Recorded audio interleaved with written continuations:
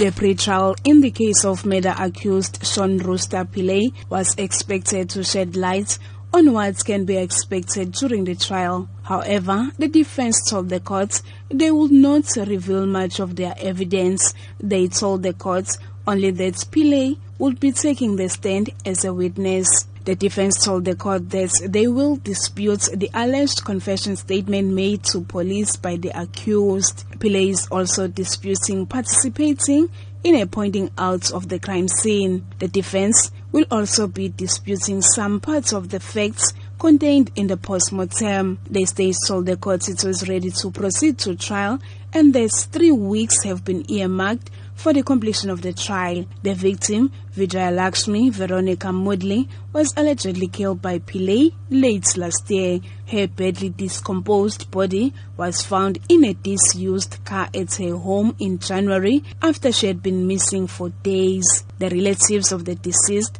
have been attending the court's proceedings, hoping to get answers about the motive for killing her. The relatives say they are now waiting for the trial to get closure. The trial will start on the 8th of May. I'm Nonkulego Hlope in Durban.